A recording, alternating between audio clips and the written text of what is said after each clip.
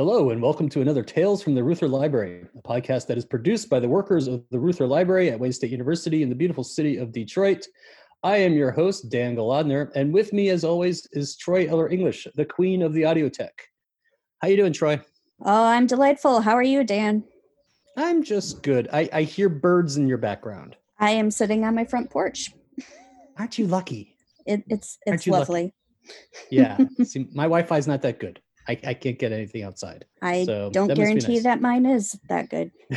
So, folks, if we all of a sudden drop out, we know it's Troy's fault. How's that? Not my fault this time. That's right. Okay, yeah. Today's podcast, we will be talking with Megan Courtney, our outreach archivist, about a blog post she did on our website about the Kerner Report.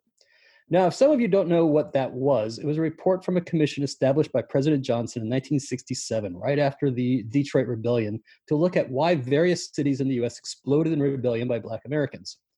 He wanted to know what happened, why it happened, and what could be done to prevent it from happening again. This report, when it came out, became a #1 bookseller, and it shocked many. When it concluded that the blame for the rebellions, or riots, as they said in the 1960s, was based solely on white racism and the disadvantage that it caused to the Black populations in the entire United States. It is one of the most insightful government publications on race relations in the 20th century, and it was ignored completely.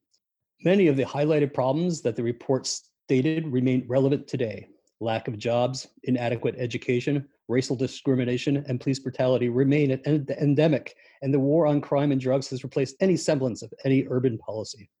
Tragically, the same issues that identified in the Kerner Report, police violence and inescapable poverty, are root causes of the rebellions we see today in 2020. So join us as we talk to Megan about how the power of the past can help with the future of our society.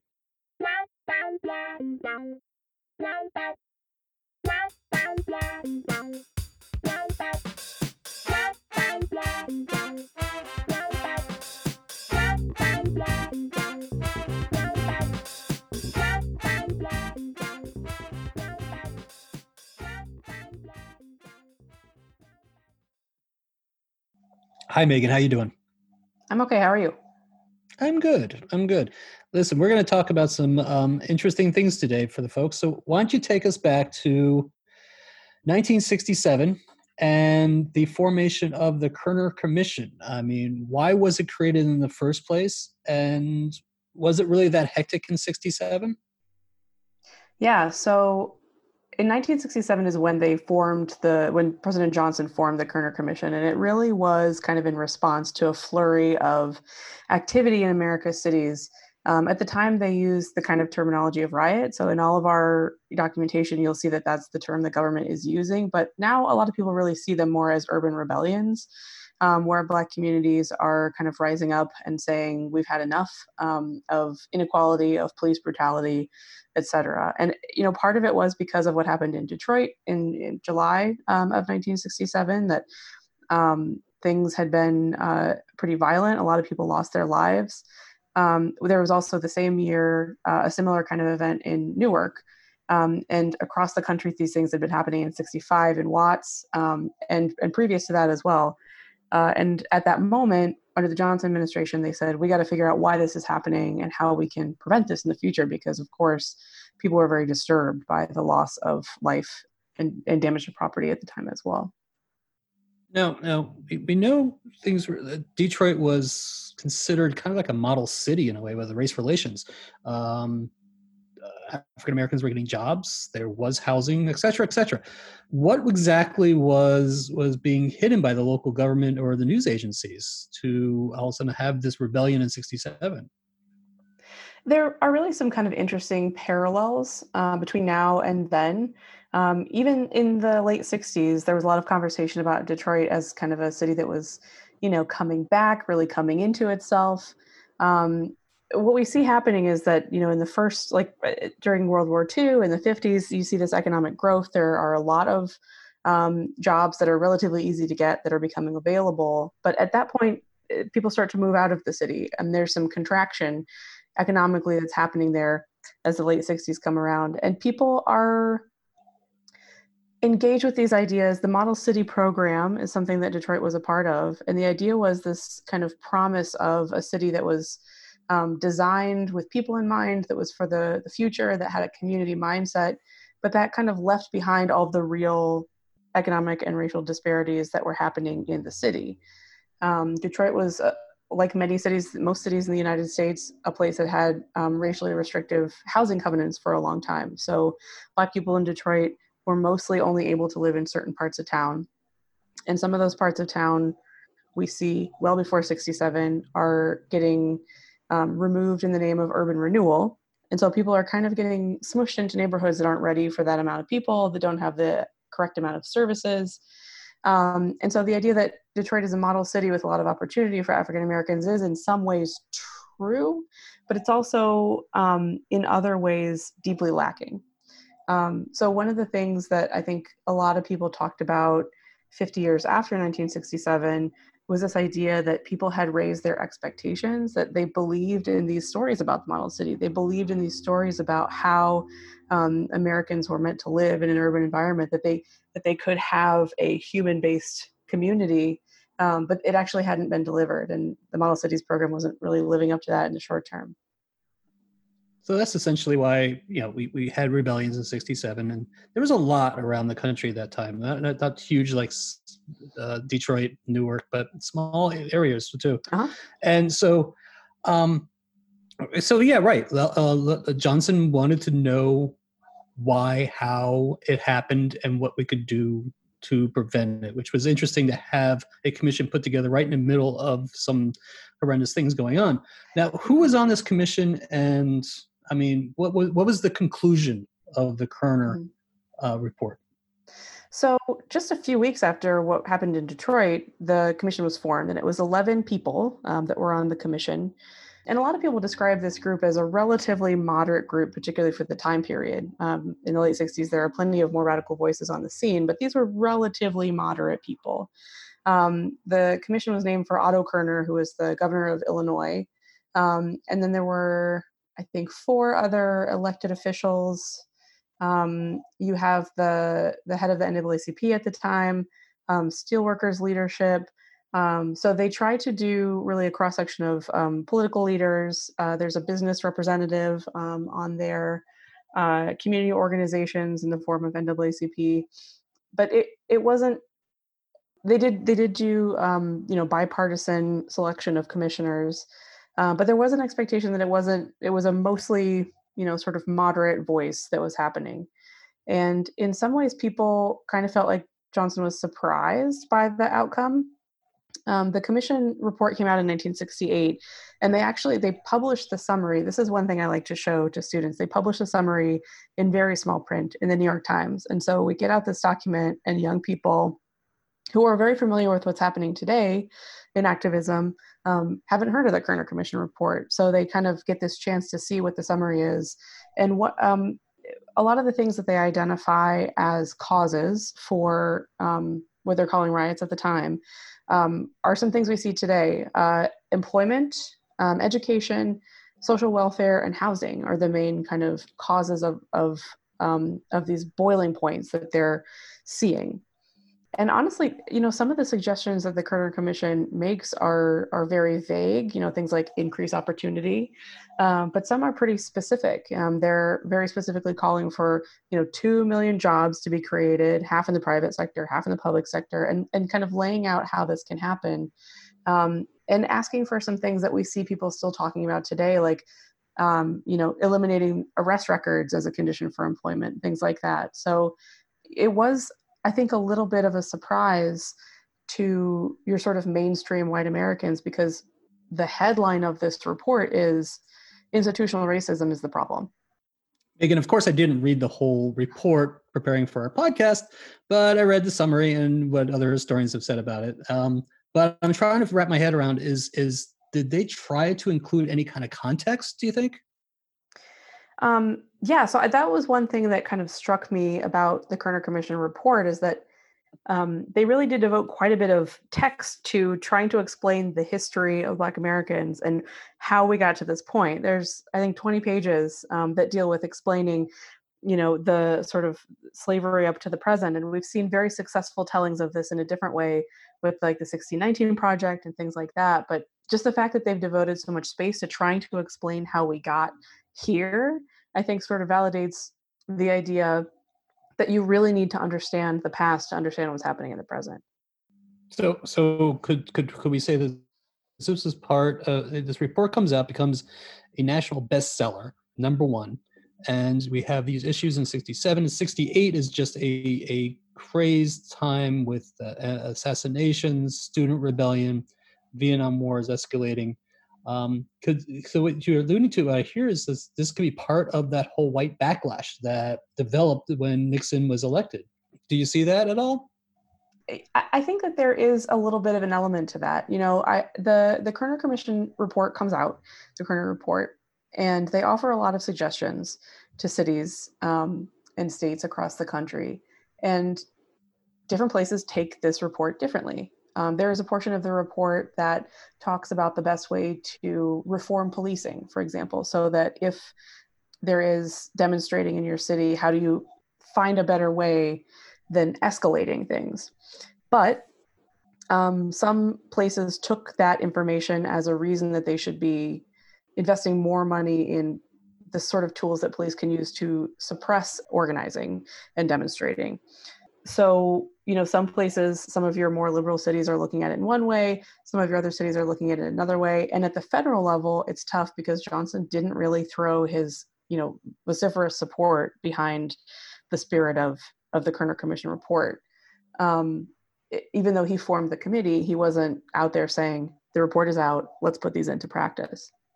So a lot of communities do see in the early 70s, late 60s, early 70s, a drastic increase. Like you're saying, this kind of Nixon mentality of law and order. We need to get a grip on things. We need to squash these insurrections. This kind of rhetoric is floating around.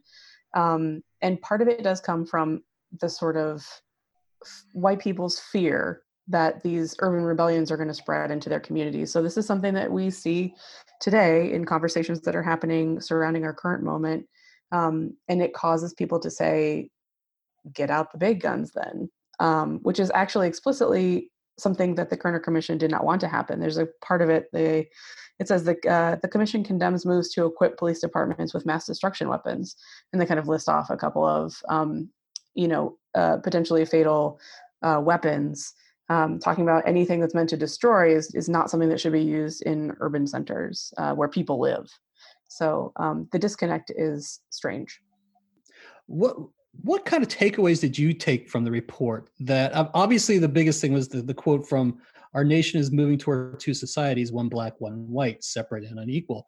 Mm-hmm. That struck me. But what struck you that the report was talking about that we see as today as well? I think there are a lot of things that the commission acknowledges that a lot of people weren't talking about publicly at the time, particularly white people. And so the fact that the commission touches on police brutality and indicates that there has been a history of not only unequal policing, but also police work that ends in police hurting people, killing people, that this is something that is a problem and then feeds into continued problems in urban centers. So I think that was shocking to a lot of people who read this for the first time. They, as white people, hadn't experienced this themselves, and so to see it acknowledged by their own government was kind of eye-opening. Oh, absolutely. Okay, so you said earlier that you show the Kerner Commission to students. So set us up. How do you use this in a classroom setting? Well, I think it's a good example in part of how archives work, because in our collections and in most people's collections that deal with this kind of topic, it's not as though everything that relates to the Kerner Commission is in the same collection. So because it's spread out into different collections, we've got some stuff in the Jerome Kavanaugh papers. He was the mayor of Detroit at the time. We have some things in the like Wayne State student organizations. It's all spread out from different perspectives. You can see how different audiences are talking about this same thing and how it's represented differently between different groups. The Kavanaugh stuff is cool because you can see some of that prep work. Jerome Kavanaugh was involved in supporting the commission's efforts to gather data because he was the mayor of Detroit. So we have some, things like meeting minutes from some of these meetings where commissioners would meet with community organizing leaders in Detroit, and they would offer their perspectives, they would share their experiences. And so you can kind of see the questions that the commissioners are asking and how their reactions go, which is very cool to see. This is the background stuff that created this end set of assumptions for the Kerner Commission. But because we also have things like those reactions in some ways to the Kerner Commission report, it's interesting for students to see how different people take that. It's also true that obviously if the Kerner Commission is saying that, for example, unequal access to housing was part of the cause of this, we have a number of collections that reflect that as well. So students can see little pieces of proof of this. They can see, for example, our records that relate to city planning in Detroit, and kind of get some practice in reading between the lines of these archival records. That, for example, there's a lot of documentation from an administrative perspective. The people who work in the city planning office are going and taking notes, but there is nothing for folders and folders and folders about the people who live in these houses or their reactions or anything like a community meeting. Like, just seeing these gaps, these voices that aren't in there, is something that I think is very interesting to see. This is how we got to this point, and this is what happened after. That's very true about our archives, is that we've always strived and hoped to be the archive for the voiceless. And here's the archival record trying to read between the lines and push that material out. So I love that when you're doing that with students, they're reading between the lines. What kind of reactions do you usually get from the students about the discoverable of that 50 years plus, the same kind of things are going on today?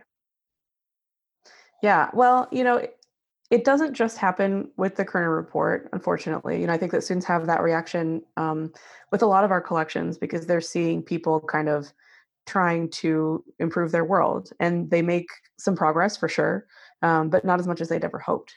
People put out these hopes, and they don't all get achieved in a single lifetime.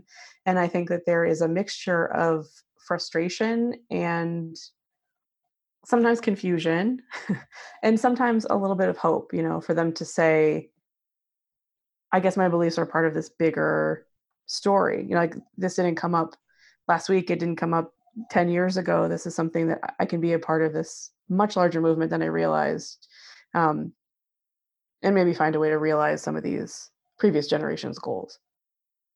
Right. That's usually when people get aware of the history that they're part of. It's like, they're not making this up today. It's been created years ago that we must learn from and build on.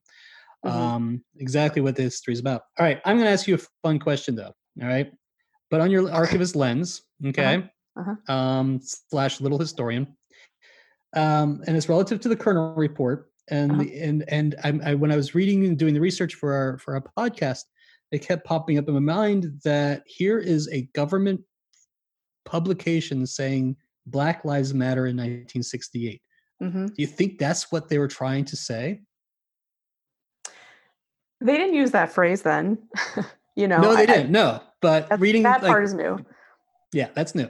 Yeah, I think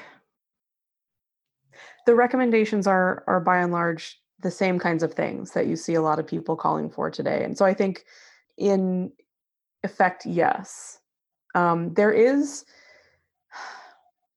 a problematic kind of detachedness sometimes if you're looking at the text, if you're comparing what they've chosen to report with all of the kind of input that they've had from real human beings. But again, it is a government document. So it's a little bit of this, it's a little bit of that. And that's part of the reason that I think it's really important for people to kind of think about the context of archival documents. And that's why you have to add in those additional voices that are real people giving their testimony to the commission, things like that. Because if you just look at this document and you look at it through today's lens, you're going to miss some things. If you expect to hear them say Black Lives Matter because you know that that's a phrase people use today, you may misinterpret the lack of it. It's not that they would necessarily disagree with that, but I don't know what they would think about it, honestly. The context of 1967, 1968 is drastically different than the context that we see today. And we've learned some things and we've forgotten some things. Excellent, Megan. Thank you very much for being on our show. You're welcome.